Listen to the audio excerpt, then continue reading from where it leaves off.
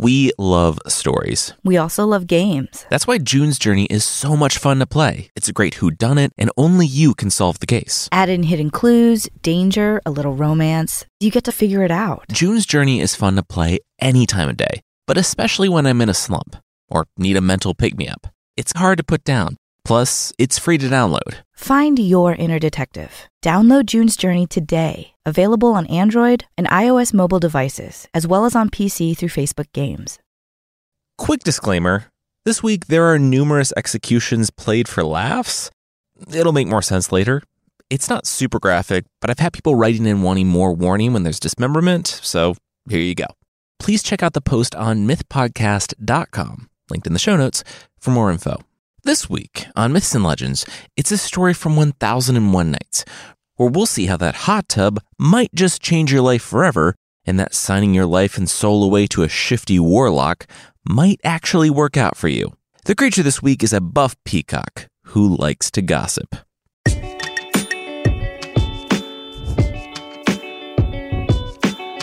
This is Myths and Legends, episode 277, Kiss the Cook.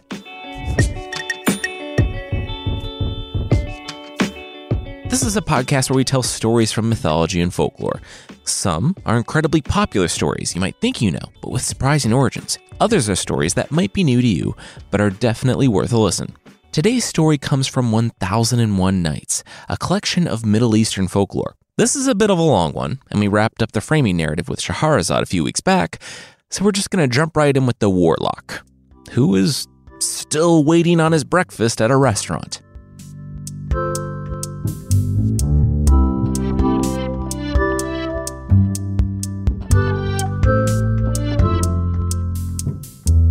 The warlock was happy to be back in the big city. Baghdad, the center of the world. You could find anything here. Like a tear-soaked omelet. He watched the cook at work, or whatever that was. 20 minutes to make a breakfast because the man needed to stop for cry breaks. The warlock smiled politely. When he received his breakfast from the cook, he poked the soggy meal, and he saw why this place didn't have a wait for brunch. The warlock pushed it back. Hey, so sorry if this was a weird second conversation with the young cook, but the warlock could tell something was bothering him. Did he want to talk about it? The cook wailed. The warlock stood and rubbed the man on the back. Oh, there, it's okay, there we go. Let it out, bud.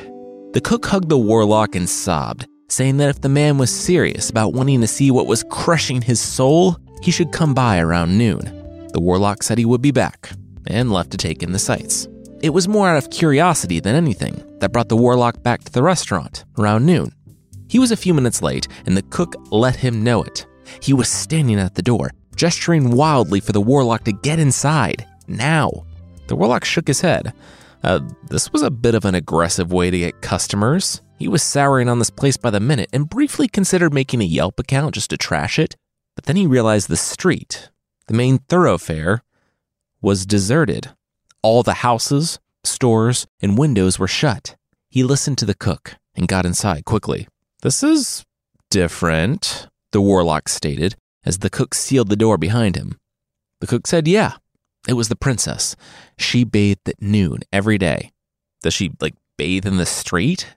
Why does everyone have to be inside? The cook said no, she goes to the public baths, but the caliph, her father, forbade anyone in the city from seeing his daughter, even fully clothed. The warlock nodded. Oh, it was one of those deals. Got it. The last time he was here, the caliph didn't have kids yet. He always wondered, why not just build a private bath at the palace and avoid shutting down a main thoroughfare every day? It's not like caliphs or sultans were ever strapped for cash. Cook? The warlock looked around. What good were his clever musings if there wasn't anyone around to hear him? He went upstairs, where he saw the cook sitting at the center of mirrors. It was funhouse level in its complexity.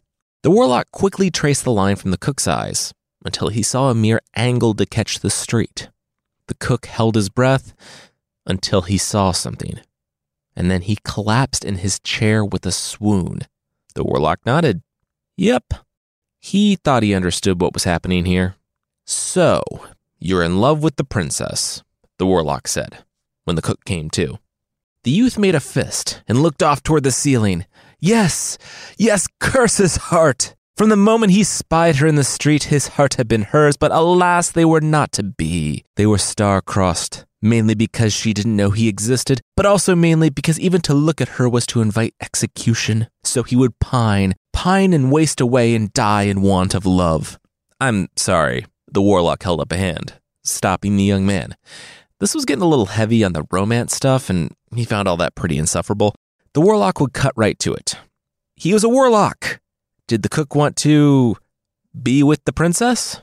The cook grimaced, like the warlock was speaking in a language he couldn't comprehend. Me?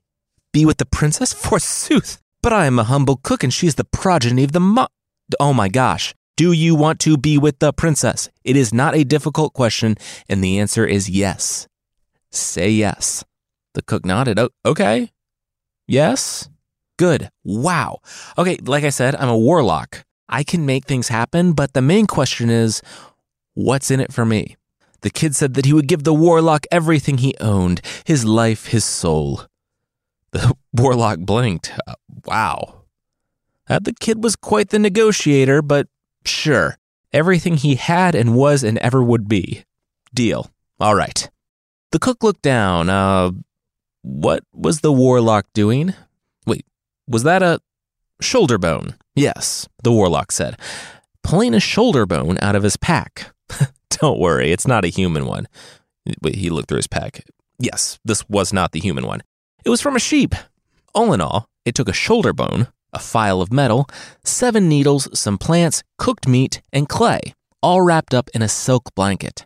In the cook's creepy mirror spy lair, the warlock set the blanket down, raised his hands, and uttered the arcane verses. Then he pointed to it. Now, the cook need only knock. The cook approached. Knock? The warlock groaned. Yes, that's the definition of knock. Knock on the sack of random weird things, please. The cook shrugged. Sure, okay. He knelt down and knocked. We knock at the hall doors of earth to summon the djinn. The warlock bellowed. Winds began to kick up in the room, tearing the mirrors away. The cook dodged them a bit until he entered. A genie, tall and shimmering, standing next to a basilisk, a snake monster. They both looked down at the pack at the center of the floor. Warlock? The warlock held up his hands, up. He wasn't the one who knocked. Okay, but this is a one-time thing. You know that, right? The genie said. The basilisk, who I can only assume was also a genie, just in that form and along for the ride, nodded. Yes, I know. Please, just do the thing. The warlock pointed to the cook. The genie rolled his eyes. Who is this son of a traitor and an enslaved woman who hath summoned us this evening? The cook stood frozen. The warlock gestured with his hands. Well, tell the being, but just get right to it. Don't do all the flowery romantic stuff. The cook swallowed hard and nodded. Yes, well, he was in love with the daughter of the caliph. He desired her love in return. The genie said that, well, they couldn't do that. He could be specific, though. Did he want to meet her? Want her to be brought to his room that night for, The cook's jaw dropped. Wait, what? They could? I mean, once again, the genie spoke up. We can't make her love you, but if both of you are into it, sure. And let's pretend that this was the level of consent the original was absolutely concerned with. Okay, so we'll bring her bed here at night, and in the morning we'll take it back. No biggie. That's your wish? That's all? The cook scoffed. That's all? That was only the singular cry of his heart. He will be forever indebted to the genie and just say yes, the genie said. Oh, okay. Yes, the cook replied. The genie nodded. Cool. All right. Sign here, initial here, and we're good. She'll be by at midnight. He looked over the cook. Oh, and also you might want to clean up a bit. You never get a second chance at a first impression.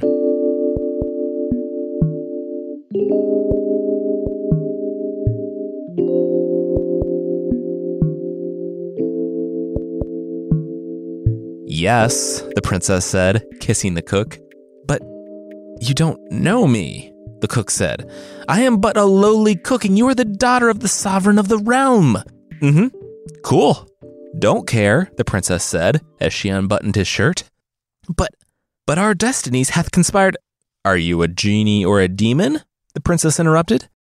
The cook said, no. He was a cook. And a good-looking man my age, who's offering a night of no-strings-attached time together, the princess said.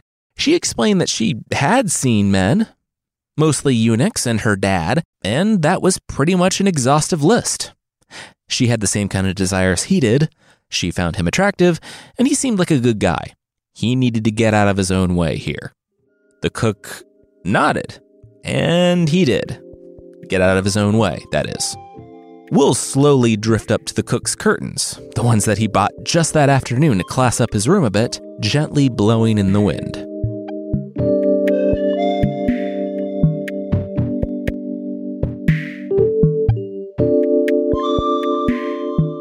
So, noticed you were showing, the Caliph said to his daughter, the princess, as he walked out on her balcony. The princess looked down. Oh, yeah, she was pregnant. Eager to know how that happened, the Caliph stood wide-eyed. He couldn't believe what he was hearing here. Well, pretty much how it usually happens, the princess retorted. You know, I could have you executed for that. I'm a medieval monarch. I can have basically anyone executed for any reason, the Caliph said, and then slammed his fist down on the table. Yeah, but you won't, the princess said with a smile and left the room. I hate how right she is, the Caliph said to his vizier when he was back in his own chambers. Still, we have to know who the father is, so I can have him executed. The Caliph narrowed his eyes. The vizier shook his head. He didn't like how the princess, a young woman, was defying his Caliph. Wasn't right. Well, just wait till you have kids. You'll see, the Caliph said. Still, they needed to figure this out. The vizier said he might have a solution. There had been whispers among the staff that something strange was happening in the princess's room after dark.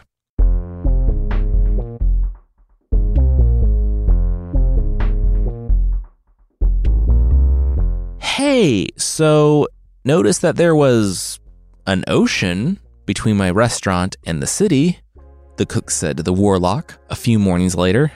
The warlock nodded. Oh, yeah. Sorry about that. Well, I need the restaurant open to, make a living, the cook said. He had a hard enough time getting people to his greasy spoon without them having to take a ferry. Yeah, no, I get that, the warlock replied, gulping down the last bit of breakfast. But a slightly more important part of you living is you not being executed by the Caliph. So the ocean took precedent. Wait, what? The cook asked. Yep, we've been made. The Caliph is out for your head. He sipped at his tea. The Caliph's servants put a sack of grain with the hole in it under the princess's bed, the one that she rode to see the cook, and the line of grain led them straight to the restaurant. Had to make an ocean between us and them to have any time to explain the plan. The cook took a seat and started hyperventilating. Verily none are so cursed in matters of the heart to be hunted by the sire of thine own love. You done with that? The warlock asked the cook, because he did have a plan, like he said. He explained the plan as somewhere, about a league away, the Caliphate's navy was having a difficult time with that ocean that had somehow popped up in the middle of Baghdad. The warlock watched through a looking glass as the Caliph ordered what was left of the ship's back. He shook his fist at the far-off restaurant, screamed a few curses neither of them could hear, and then boarded his litter to be taken back home. The warlock closed up the looking glass. All right, time to go.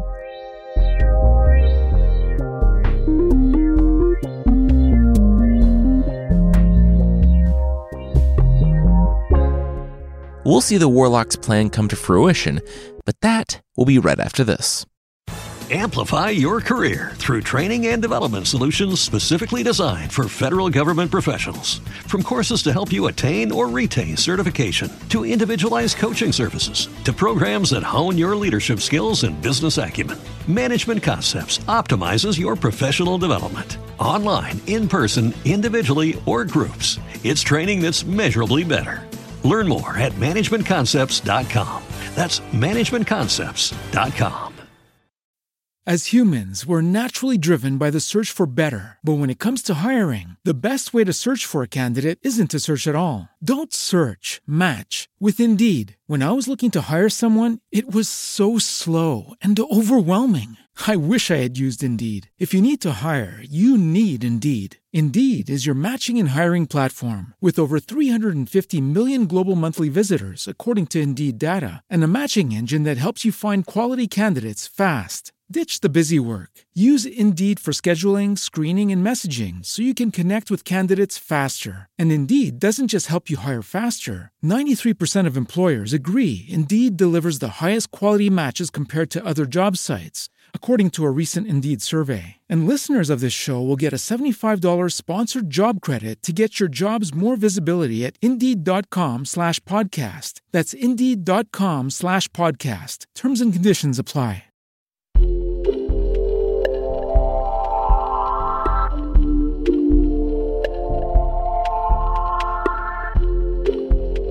Back at the palace, the Caliph was as confused as he was enraged. It was the weirdest thing. He went to the address of the cook. Next door, normal house. The address was an ocean stretching on for miles. House after that, normal.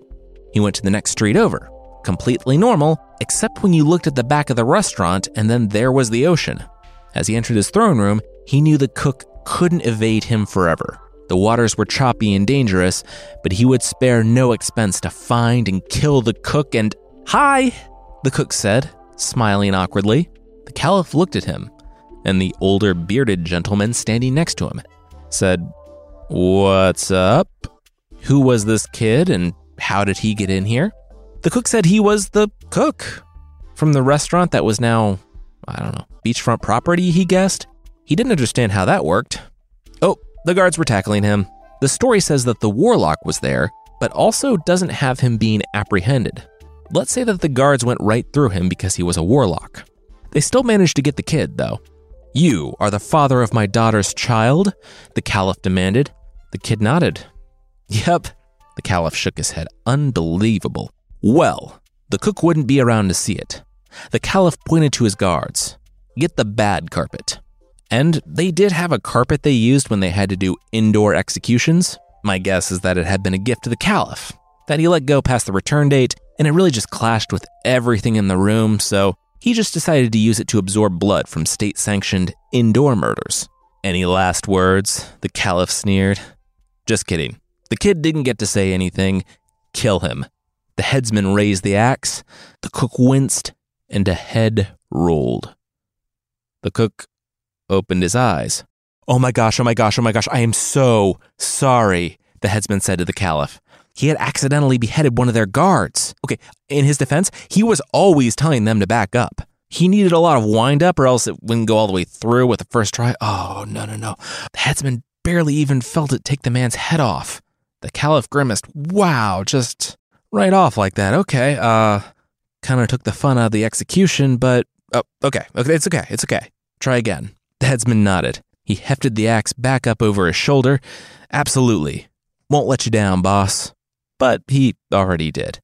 When he brought the axe up to his shoulder, he, again, accidentally, found the neck of one of his coworkers, one of the many guards in the room, and instantly beheaded him.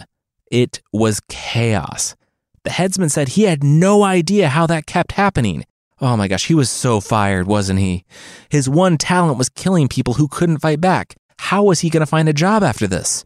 Also, how sharp is this blade, he said, swinging it around to inspect it. He didn't hurt one of his coworkers this time. They had backed away to the edge of the room. But the headsman himself slipped, fell, and became his own last victim. The grown men in the room were screaming and holding each other at that point, all but the warlock and the cook. They both waited for the room to settle down. "So," the warlock said, trying to get control of the situation, "that was just a small sampling of my power." The Caliph sat stunned. Wait, the warlock had done all of that? The warlock nodded. Further, he was determined to see this kid successful in his endeavor to marry the woman he loved, the princess. The Caliph was about to laugh out loud, but the warlock held up his hands. Now, before the Caliph gave his answer, The answer's no, by the way, the Caliph blurted in.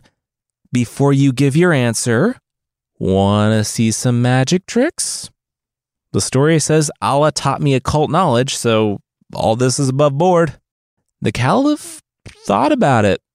Answer was still no on the marriage thing, but he did want to see some close-up magic. Preferably no beheadings, though. He was good for like a week and a half on those.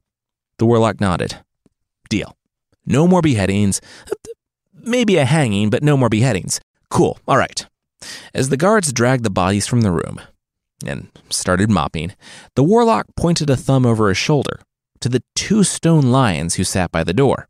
Did the Caliph ever want to see those 2 things fight? The Caliph said he did now. The warlock smirked and snapped his fingers. Instantly, the stone lions came to life and went for each other's throats. The whole room stood in amazement as the 2 marble monsters swiped at each other, tumbled, and lunged. The warlock snapped his fingers again, and the lions began to shrink until they were house cats, then kittens. Their battle went from bloodthirsty to playful, and they tumbled out of the room. The Caliph clapped. Wow, that was amazing. Again, another. The warlock agreed. Absolutely. He pointed to the vizier. You, go get a cauldron of water. The vizier straightened with a sneer. He didn't take orders from some wandering charlatan. Go get the cauldron. I want to see more magic, the Caliph barked. The vizier's shoulders slumped. Okay. A few minutes later, the vizier returned with a cauldron of water. Who wants to see me turn this man into a mermaid? The warlock said of the vizier. Everyone cheered. Everyone except for the vizier, who said, wait, what? Come on, vizier, get in there, be a mermaid, the Caliph said. The vizier said he didn't know about this. The Caliph started up a cheer. Mermaid, mermaid, mermaid. The rest of the room joined in. Mermaid, mermaid, mermaid, mermaid, or I'll have you executed, the Caliph added on. The vizier nodded. He understood that, loud and clear. He turned to the warlock. Just get in? The warlock shrugged. Yep, just step in. The vizier took a deep breath. All right. Next stop, mermaid. He sat on the edge of the cauldron and leapt in. There was a splash of water, and the vizier gasped. She was underwater, a mermaid. She had the strangest dream.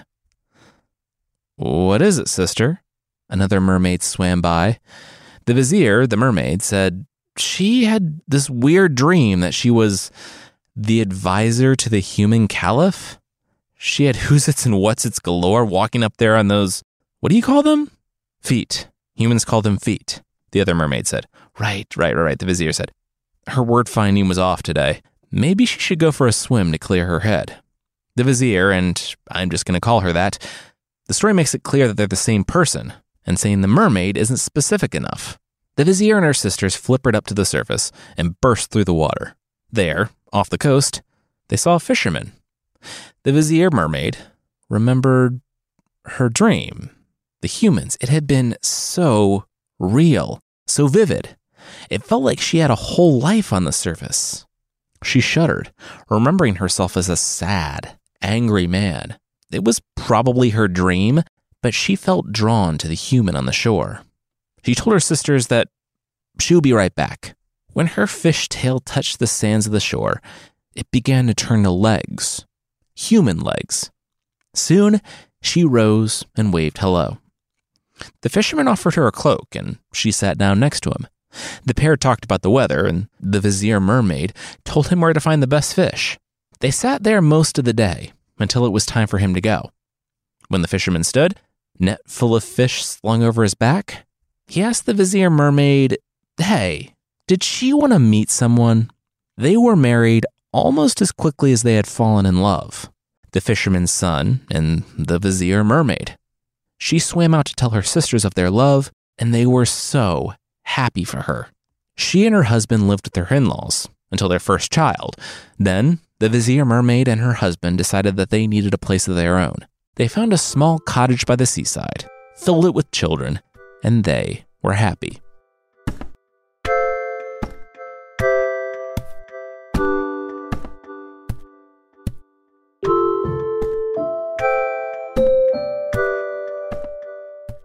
We'll finish up today's story, but that will, once again, be right after this.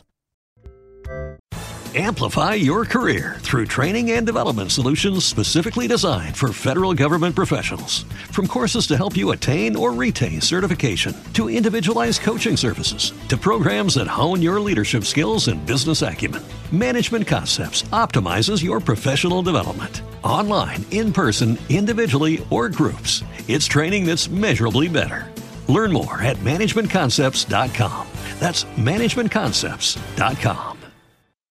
As humans, we're naturally driven by the search for better. But when it comes to hiring, the best way to search for a candidate isn't to search at all. Don't search, match with Indeed. When I was looking to hire someone, it was so slow and overwhelming. I wish I had used Indeed. If you need to hire, you need Indeed. Indeed is your matching and hiring platform with over 350 million global monthly visitors, according to Indeed data, and a matching engine that helps you find quality candidates fast. Ditch the busy work. Use Indeed for scheduling, screening, and messaging so you can connect with candidates faster. And Indeed doesn't just help you hire faster. 93% of employers agree Indeed delivers the highest quality matches compared to other job sites, according to a recent Indeed survey. And listeners of this show will get a $75 sponsored job credit to get your jobs more visibility at Indeed.com/podcast. That's Indeed.com/podcast. Terms and conditions apply.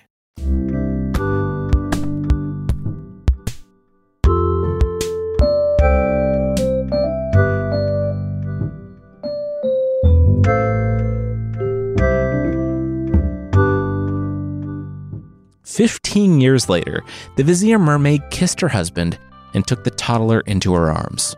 He arched his eyebrows. It was that time already. He's half mermaid. Merperson? The Vizier Mermaid said. The kid was overdue for his first swim.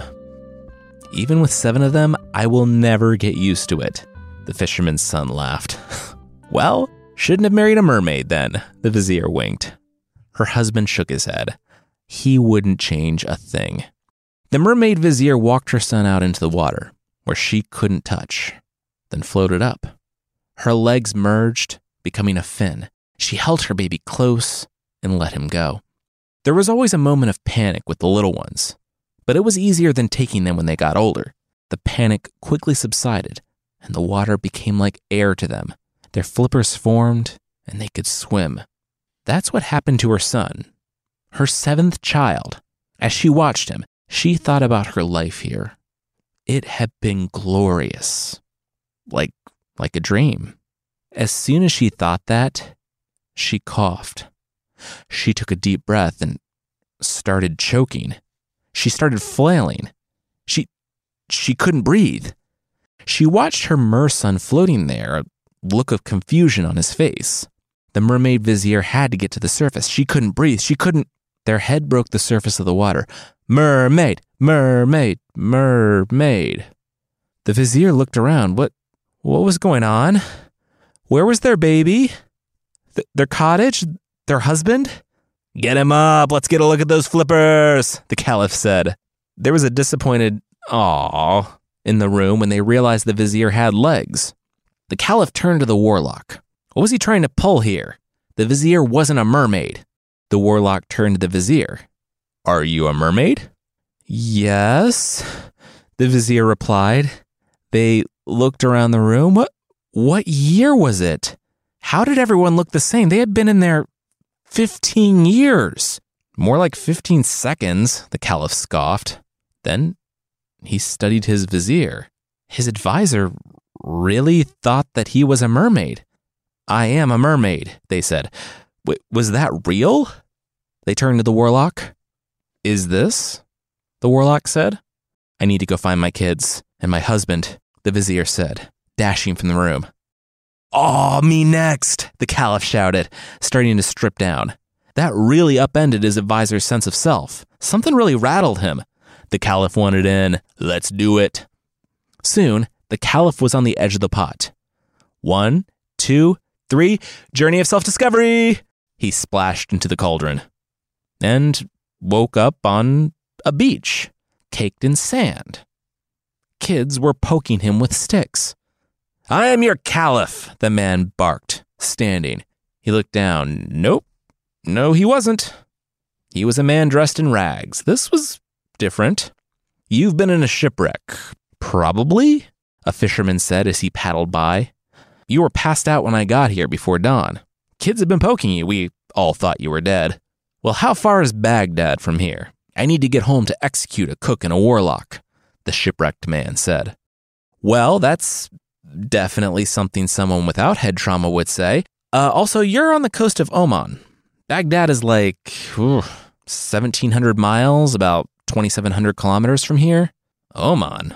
We're like, oh, man, that's bad news, the shipwrecked caliph said, patting his pockets down and realizing he wasn't carrying his standard way too much gold around on him. The fisherman groaned at the pun and continued on his way. The caliph wandered into the city where people watched him stagger through the streets in rags, no one quite believing him that he was the caliph. They might have given him money for something to eat if he wasn't so mean about it. He was so hungry that he didn't even realize he was making people super uncomfortable when he was watching a cook serve people food in his restaurant. The cook, once again, we're not in Baghdad, so this is not our main cook, but a different cook. Different cities have different cooks. The cook looked at the man eyeing his dishes. Hey, did the stranger need something to eat? The cook was the first person to show him kindness, and the caliph licked 3 plates clean, thanking the man. The man accepted no thanks for doing what was right. The cook said it was kind of clear that the man, the shipwrecked caliph, had fallen on hard times. Did the caliph need a job? And that was how the caliph became a cook's servant. He wasn't thrilled with this turn of events, but he also wasn't starving anymore, so he decided to be grateful. Time passed. Weeks. Then years.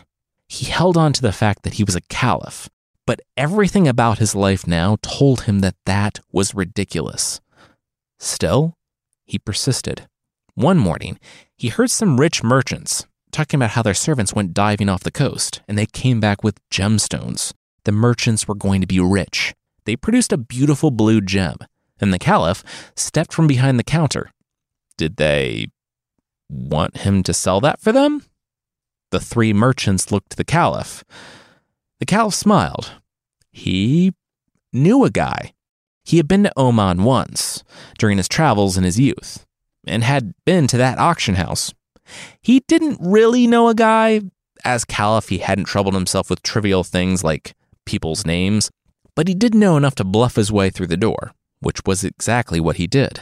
And the gemstone fetched an enormous price. He had worked out a commission with the merchants in the restaurant, but this was beyond even the shipwrecked caliph's wildest expectations. He went back to the restaurant to tell them the good news, but they were gone. The cook said that they would be back in a week. The caliph said a week, but they couldn't trust the auction house to hold the money for a week. The caliph shook his head. No, this wouldn't do.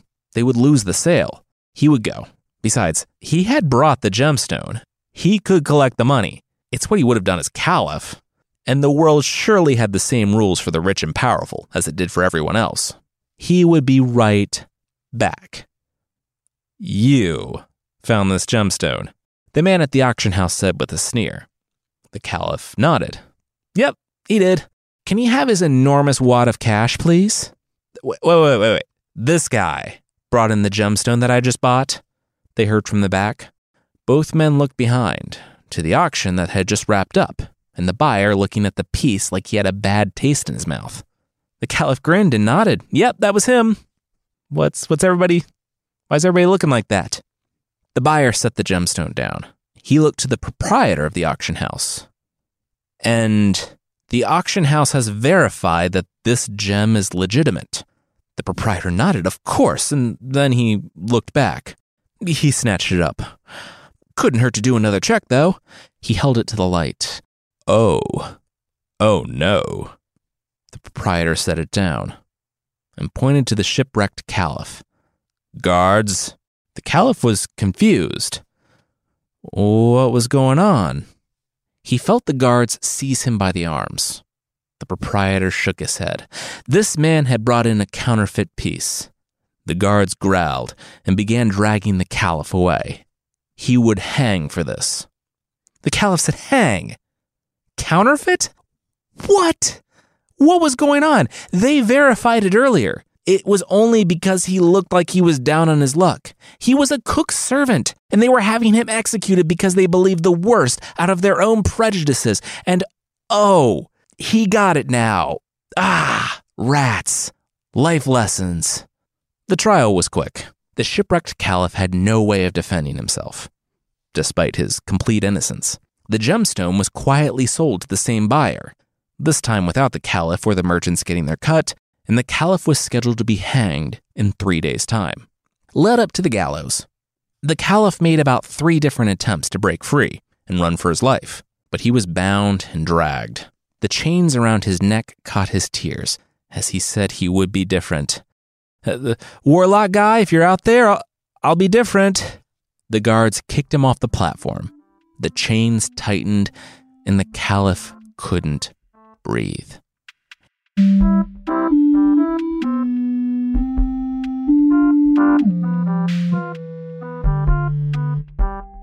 Yeah, he's suffocating. Get him out, the caliph heard. A half-dozen men pulled him from the cauldron, and he vomited a mouthful of water. He looked around. It had been years. He breathed. He was back. All right. Oh my goodness. Yes, he was rich again. The caliph turned to the cook, the one who had been with his daughter. He said he should not have assumed the worst about the boy, just based on his position in life. His daughter was obviously very happy with the cook, and he winced. If his daughter chose, she could marry the cook. The warlock cleared his throat. The caliph winced again, and he also wouldn't have the cook executed. The cook breathed and thanked the warlock, who I guess by proxy would rule the entirety of the caliphate someday. The cook and the princess wed, and the entirety of the caliphate was better for the person in charge having experienced a bit of what a lot of them went through every day.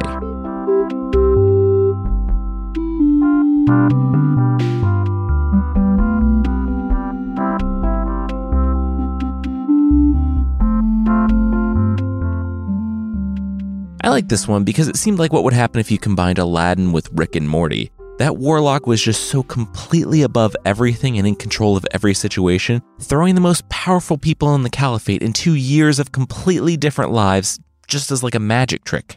By the way, everything about the vizier's journey was from the original, up until their reaction to it. The original was fairly misogynistic, and my additions changed very little. I detailed it a bit more in the show notes. If you're looking for something else to listen to, there's a new episode of Scoundrel out this week, where we discover that one of the most prolific counterfeiters in U.S. history was also one of the worst. But not in the way he would have wanted to be the worst. He was legitimately terrible. He spelled Washington's name wrong. Check out Scoundrel, History's Forgotten Villains, by following the link in the show notes, or by searching for Scoundrel wherever you get your podcasts.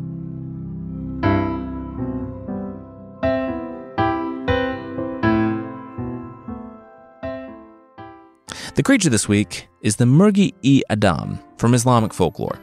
Now, if you see 2 muscly peacocks with human faces talking in the wilderness, you're probably going to want to listen.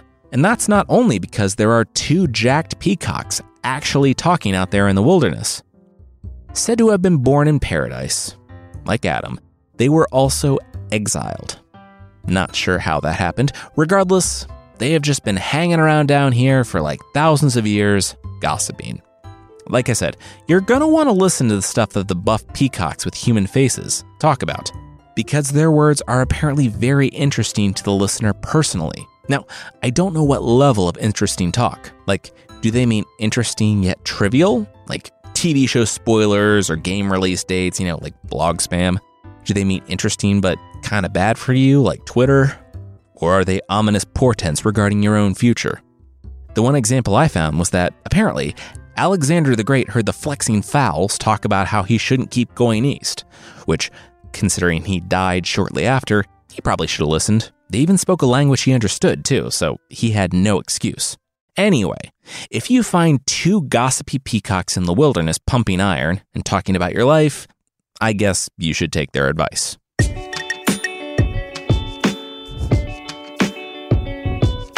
That's it for this week. Myths and Legends is by Jason and Carissa Weiser. Our theme song is by Broke for Free, and the Creature of the Week music is by Steve Combs. There are links to more of the music we used in the show notes. Myths and Legends is a registered trademark of Bardic Enterprises, LLC. Thank you so much for listening, and we'll see you next time.